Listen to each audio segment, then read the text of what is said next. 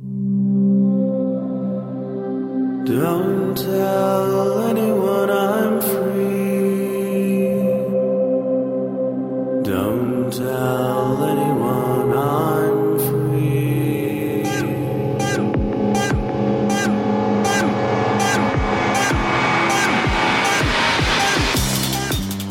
Hello and welcome to BSD Talk number 150. It's Monday, May 19, 2008.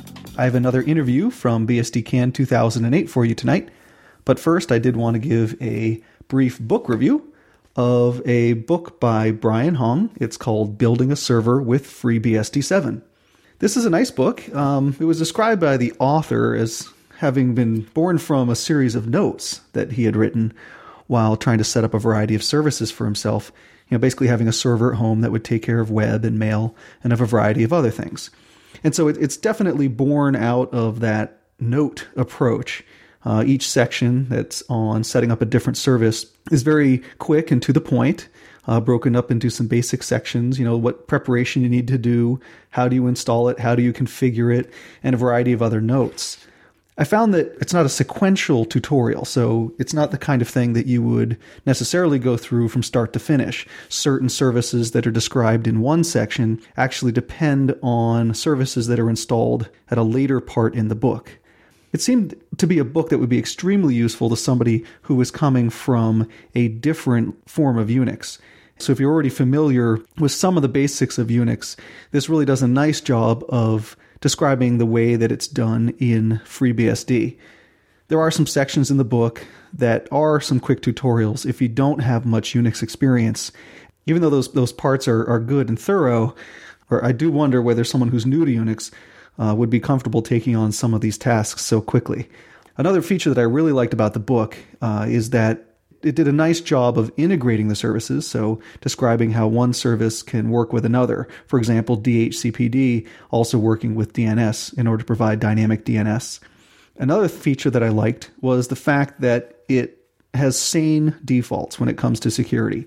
This doesn't do the typical, how do you just get it up and running the easiest way possible and then let's leave it wide open on the internet. The author does a nice job of not only getting it running for you, but also helping you lock it down so that you don't expose your new internet server to all those bad people out on the internet.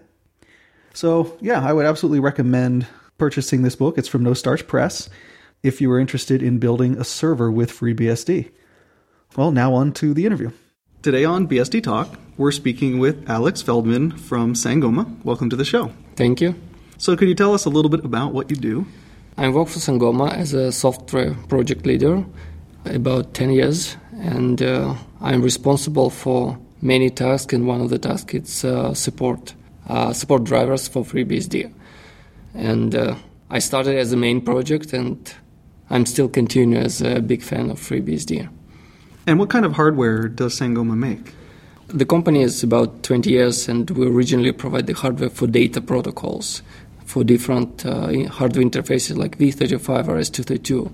But about 5 years ago, when the voice over IP technology became more popular, we started produce the card for voice over IP market as a T1E1 cards and analog cards. Yeah, one of the tutorials the other day, they talked about using asterisk on FreeBSD, and they had some good things to say about the Sangoma cards. Yes, it's maybe because we're about 20 years in the market as a hardware company. And we know what does it mean, and we know how to work and how to make it better. Do you support FreeBSD across all of your cards? Yes, we do. And as I said before, FreeBSD project was my first project in Sangoma. And with the time, with growing voice over IP technology, Linux became more popular. And my primary task right now not maybe takes 100% time for FreeBSD project. So I'm busy with the Linux supporting, adding new features, adding new hardware. But as a big fan of FreeBSD, I'm still pushing all the hardware to FreeBSD OS. So we do support all our hardware to FreeBSD, even if it's take my free time. But it's, again, a big fan of FreeBSD. I'm trying to get and provide support for this.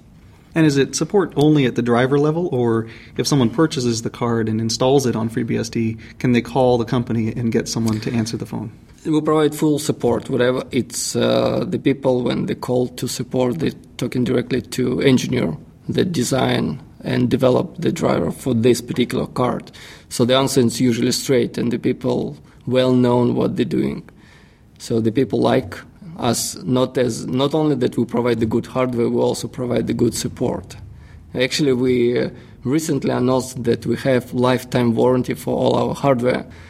So I think it means something. Wow, yeah, that's amazing. And if someone was interested in playing with Asterisk and Voice over IP, are there some inexpensive cards that you produce that people could try? Yes, absolutely. We have really simple basic card with one T1 port interface that can cost, it should be really cheap. I really don't know exactly the price, but it's inexpensive. We have analog card that you can connect directly to PSTN line, and you can connect your regular phone to another port, and you can install the Asterisk and play around with this. So besides working on FreeBSD drivers at work, do you also run FreeBSD at home? I'm run sometimes. It's because I'm not sysadmin. I'm not the networking guy. So I'm writing device driver for the hardware. And like Sangoma, we're a business. So we need to find the product, and we need to push the product to bring us money. I'm running FreeBSD. If I design new hardware, I support usually Linux first.